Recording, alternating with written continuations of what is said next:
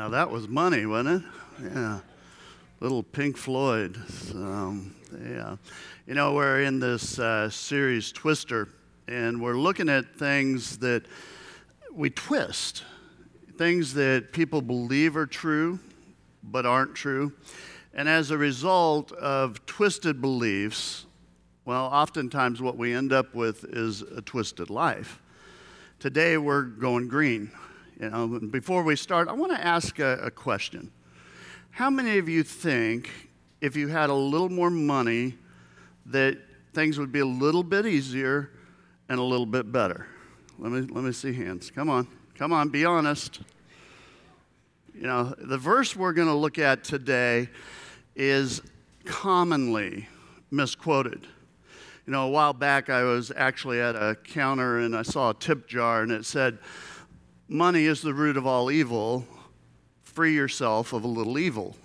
And I thought that's pretty clever. But you might have caught in the song that reference. Pink Floyd said, "Money, so they say, is the root of all evil today." And many people believe that that is a reference from the Bible, but it's actually a misquote. You know, the Apostle Paul says this, 1 Timothy 6, verse 10, it says, "For the love of money is the root of all kinds of evil." If you're like most, you hear this verse, you look at it and kind of contemplate, and you go, well, that's for somebody else that's rich and greedy and loves money. It's not me. I don't love money. And so we just kind of push it aside. But that mentality kind of raises questions for me. So how do we discern if we love money or not? You know, Solomon, who was considered the wisest person in his generation, he gives us some very clear indicators about loving money. He says this, he says, "Whoever loves money never has" what? Enough. "Whoever loves wealth is never" what? Satisfied with their income. "This too is meaningless," or some versions say, "chasing after the wind." You know, I will admit that I did a little bit of a setup on the front end when I asked you if a little bit more money would make your life easier or better, okay? I understand that. And it might explain why right now some are feeling a little bit uncomfortable, because most of us would say yes to that.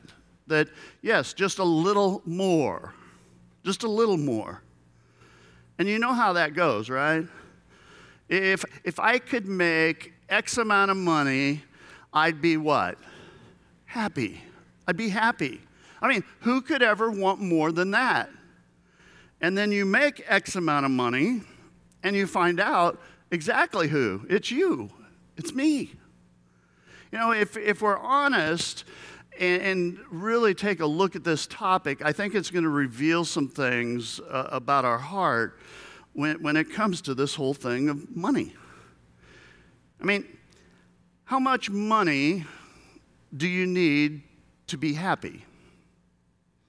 I mean, how much money do you need to feel secure? Well, most people would say a little more. And if you're not careful, it's always a little more. And there's where we get set up. We set the line, but in reality, what happens, we're always moving that line. We're always moving the bar. You know, for the love of money is the root of all kinds of evil.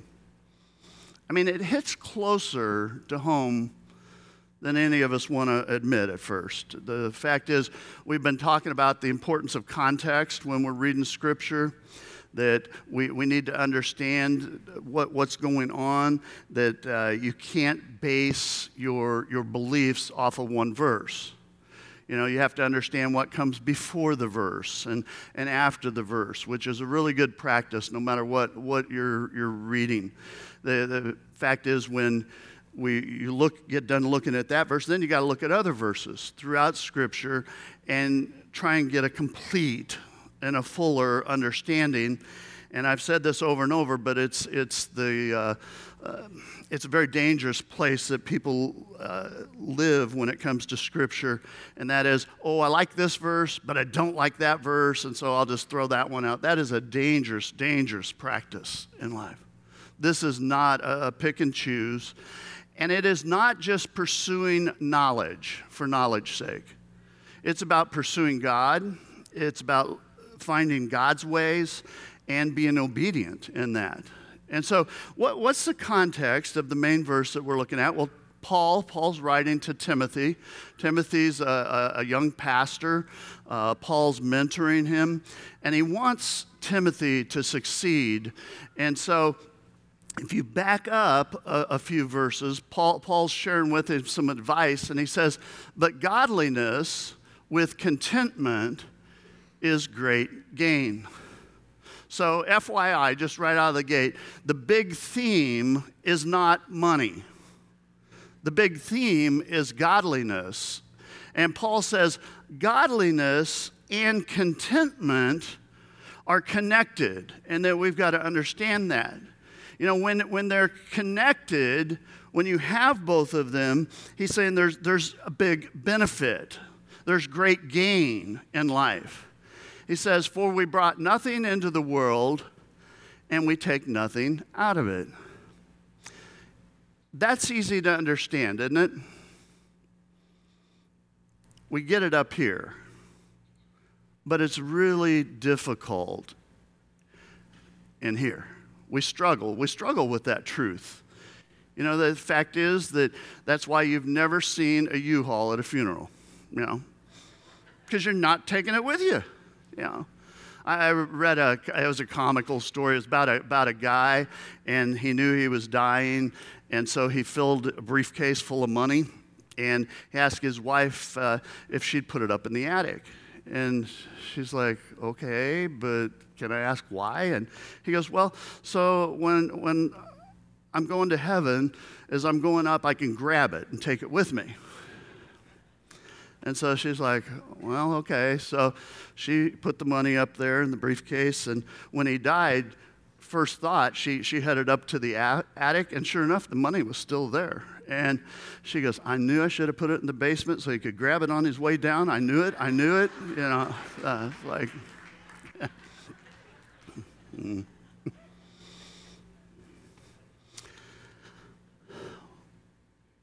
Wealth. We are not taking it with us. We're not. Paul goes on, he says, but if we have food and clothing, now he's going to just make a powerful statement, we will be content with that. Wow. That is a statement, isn't it? And incidentally, the word clothing in the Greek really carries the idea of shelter as well. So Paul's really saying, if you have food and clothing and shelter, that will be content. Can you get your mind around that one? Because I know how this goes. What we want to do is go, if we have food and clothing and an iPhone and some designer glasses and some really nice jeans, you know, then I'll be content. No, Paul says, no. If I have food and clothing, shelter, we will be content with that. In essence, Paul's teaching something fundamentally important. The richest, friends, are not those who have the most, but those who need the least. You know, if you visit other parts of the world where people have less than we do, far, far less than we do, you realize very quickly that although they have less, in many ways, they have more. You know, I've met people who have way less than I do, but they have joy. They have peace, contentment. which then kind of puts you back on your heels a little bit, doesn't it? You go, how's that possible? Well, here's the thing. Discontentment can make a rich person poor, and contentment can make a poor person rich. So if you have all the food and the clothing and the shelter, if we have our basic needs met, Paul says we're going to be content. We're going to learn to be content. And so everything kind of comes full circle here, because godliness with contentment is a great gain. It's a great gift. You know, Paul he continues in the next verse. He says, those who want to get rich, what happens? What happens to them? Well, they fall into temptation and traps, and then many foolish and harmful desires that plunge people into ruin and destruction. Can you say Powerball? Can you say easy money? More money? Then we come to our main verse. Now I'm going to look at the complete thought that Paul gave. He says, for the love of money is the root of all kinds of evil. Some people eager for money have wandered from the faith and pierced themselves with many griefs. Most of us know someone who's like that. Friends, I have seen people chase money and leave the church, walk away from God. I have seen people fight about money, blow up marriages over money. I have seen families and relationships that have been destroyed because of money. The love of money is the root of all evil, all kinds of evil, which makes money sound like it's bad, doesn't it? It is not. Money is neutral. Money is not bad.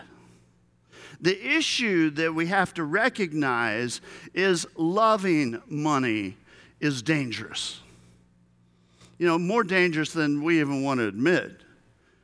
Jesus said it this way, Matthew 6, he says, you can't serve God and money, which I find interesting, because Jesus didn't say you cannot serve both God and power, or you cannot serve both God and sex, or you can't serve both God and you fill in the blank here.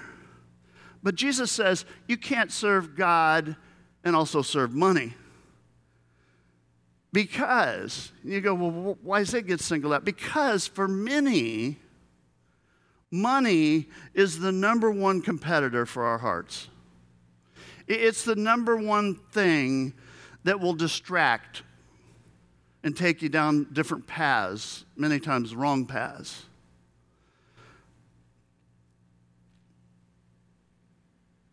See, to have true riches that God wants you to have, wants to give you, friends, we've got to get this one right.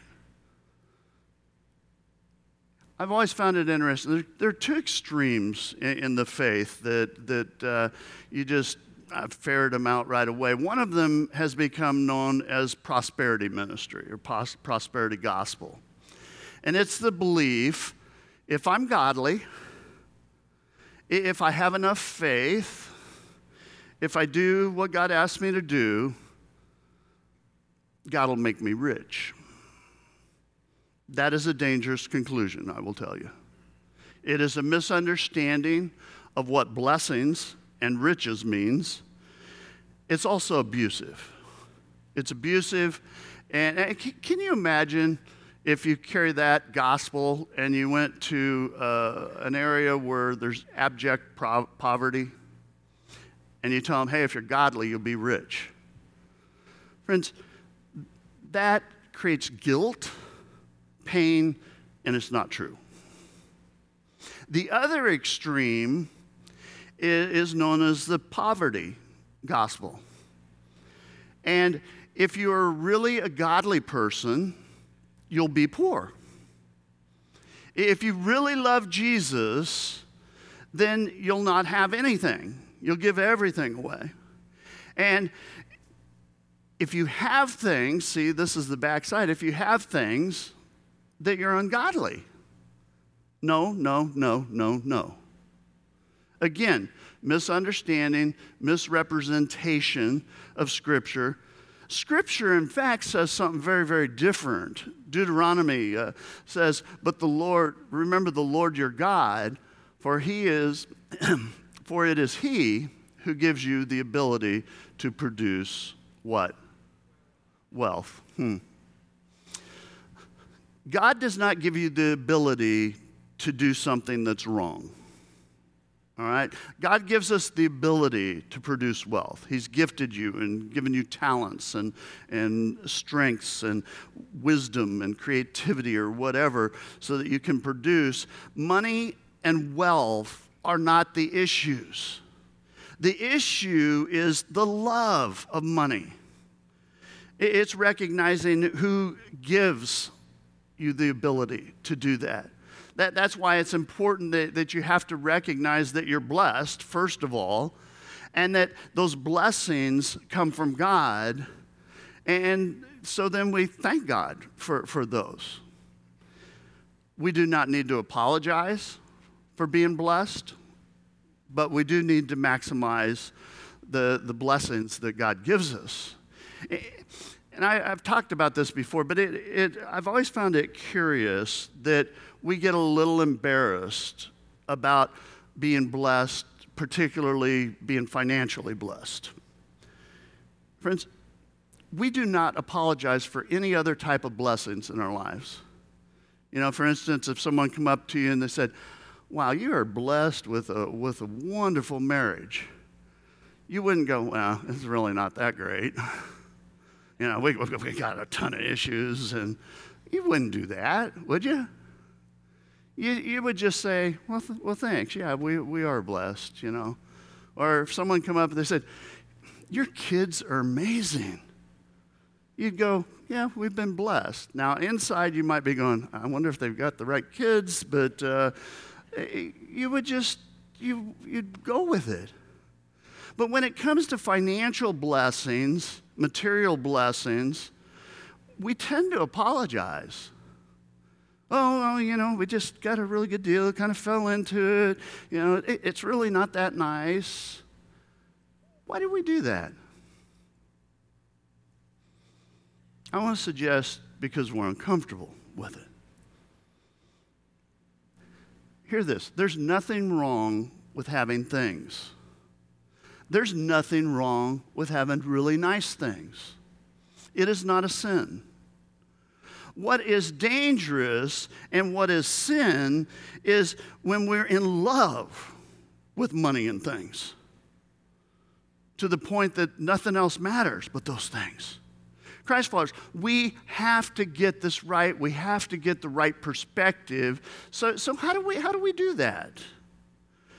You know, Paul goes on, verse 17, he says, command those who are rich in this present world not to be arrogant, nor to put their hopes in wealth, which is so uncertain, but to put their hope in God, who richly provides us with everything for our enjoyment. Now, this verse, I think, is really easy to just jump over it. Why is that? Well, because we don't see ourselves as rich. Wrong. We are all rich.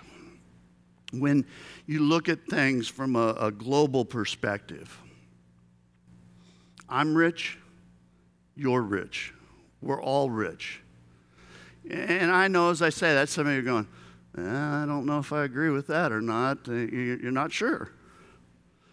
But my guess is right now, I'm not going to do this, but I could walk around and everyone here has hundreds of dollars in their pocket or their purse. You go, well, I don't have hundreds of dollars. How many of you have an iPhone or a phone? Let me see. How many? Come on. Does anybody not have a phone? Yeah. All right. I'm going to give you perspective here. If you have a phone in your pocket or in your purse, you have a year's wages for almost half the world. Think about that. Half the wages, or you have the wages of half the world in one thing in your pocket. I'd say we're kind of rich. I'm kind of rich. If you own a vehicle, you are now in the top 90%. You're in that top 10% of world wealth. And many of you have more than one vehicle that you drive to the grocery store, to the restaurants. And I'm guessing most of you have a house or an apartment that you live in. Some of you even have a house for your car. It's called a garage, but you have climate control in your homes. It gets a little warm, you put the air conditioner on.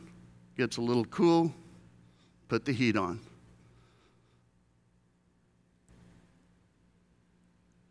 Indoor plumbing, I'm making a wild guess. Everybody's got indoor plumbing. You can watch hundreds of shows, movies. You can stream it to your computers, to your TV, and to all kinds of devices that you got. And you've got a closet full of clothes, maybe closets full of clothes, and you're always saying, I just don't have anything to wear.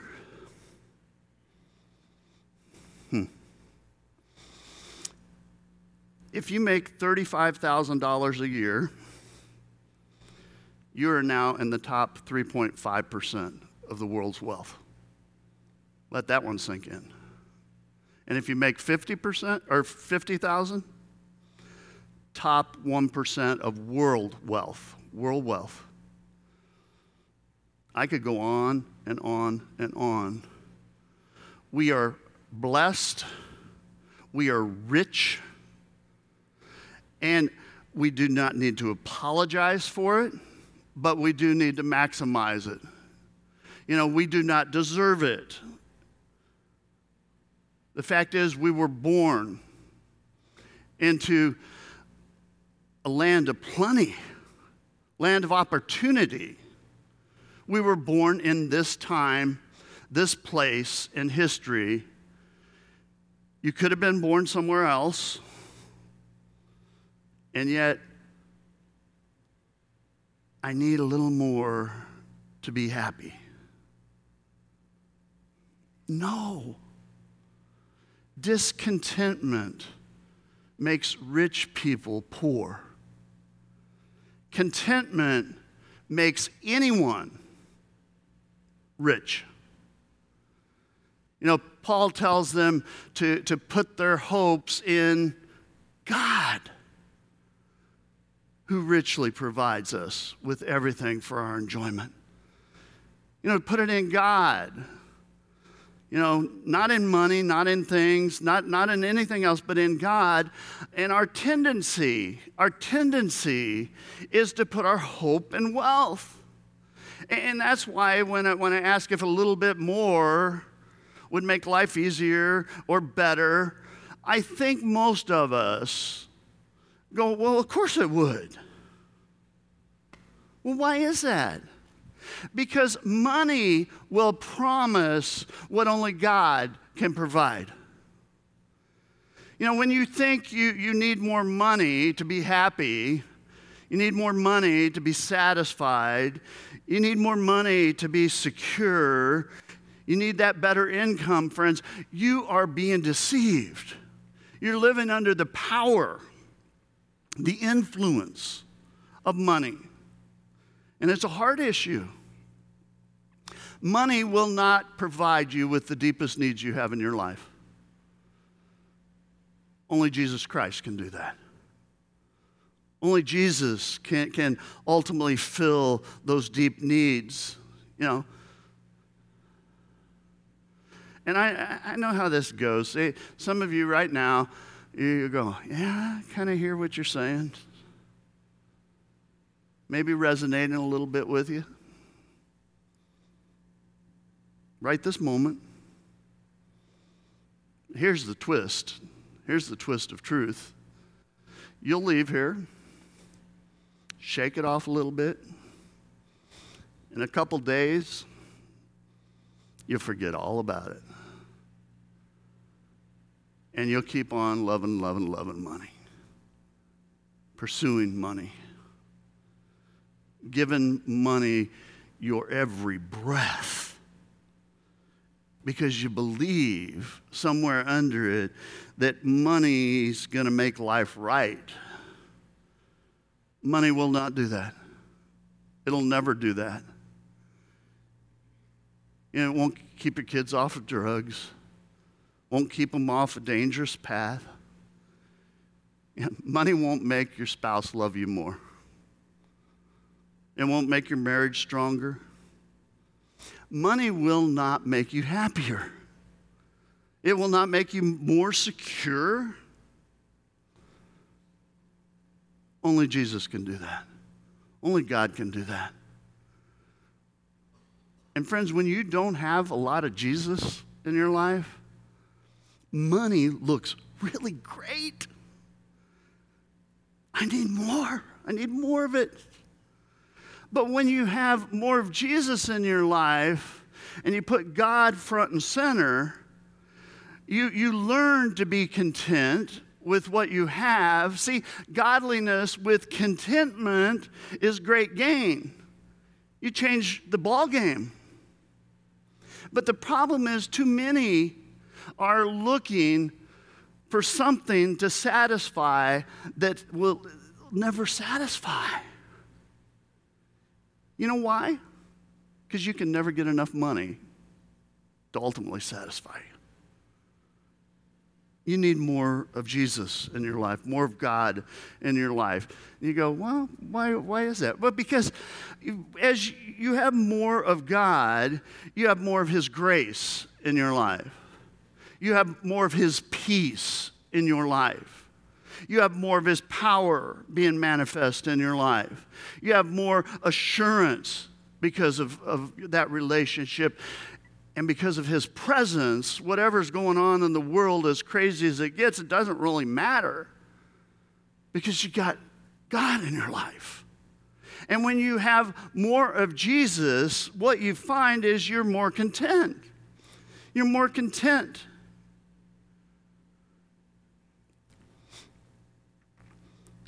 You find you have less desires for everything else. And here's the good twist, I think. Many times when you pursue God and you have more of God and more of Christ in your life, what ends up happening is you become more content in your life. And God actually starts working and opens up opportunities for you. Makes you more successful, provides that satisfaction that you want, and you actually see more blessings. I mean, it's kind of a round and round we go. You know, when you're blessed, I would encourage you to enjoy it.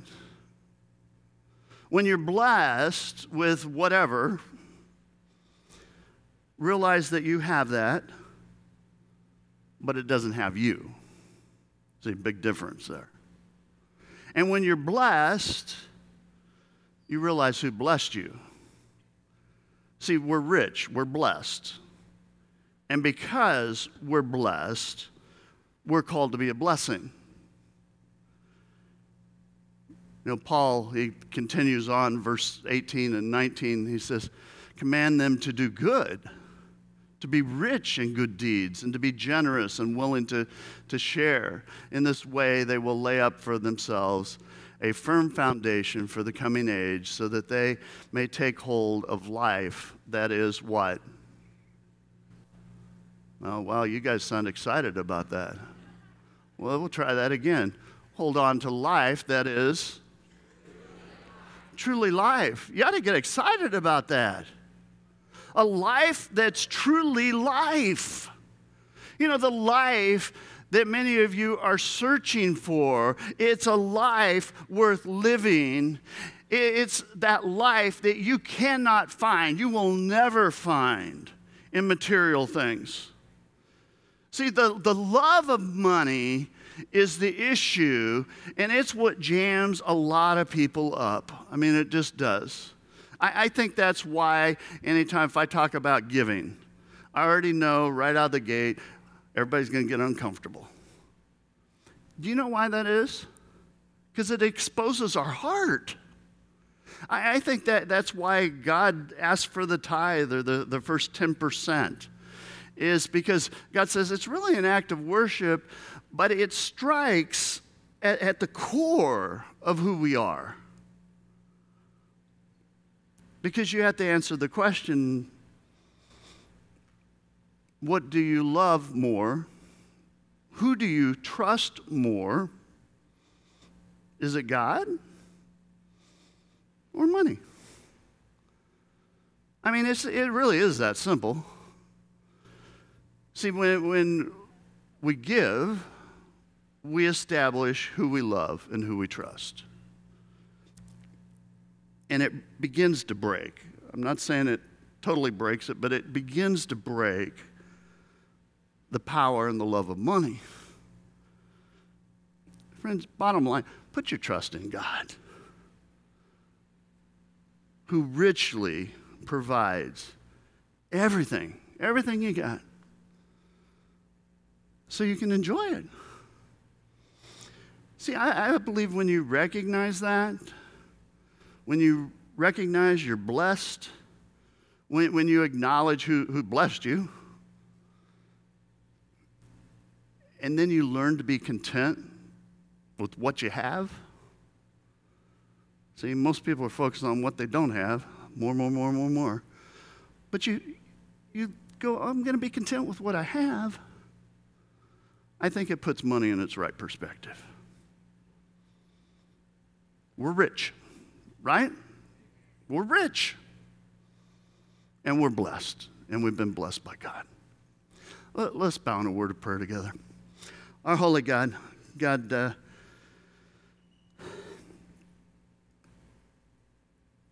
you are the giver. We have all been blessed, Lord. God, I pray everyone here, people listening online, that we'd realize how blessed we are.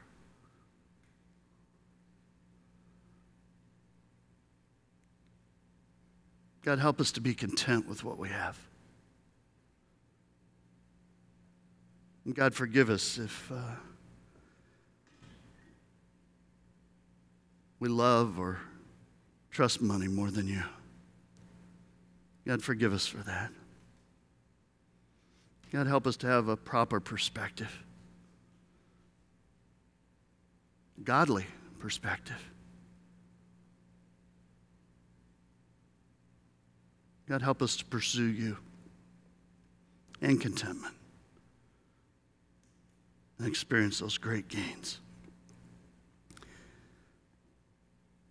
Thank you for blessing us, Lord. We recognize we are blessed. And we thank you. It's in Jesus' name we pray. Amen. God's people said, there'll be prayer teams down front. If you've had, maybe you need to have someone pray for family or something's going on, just come down. You can share as you want or not. We're supposed to pray and support each other that way. And let's stand, let's sing together.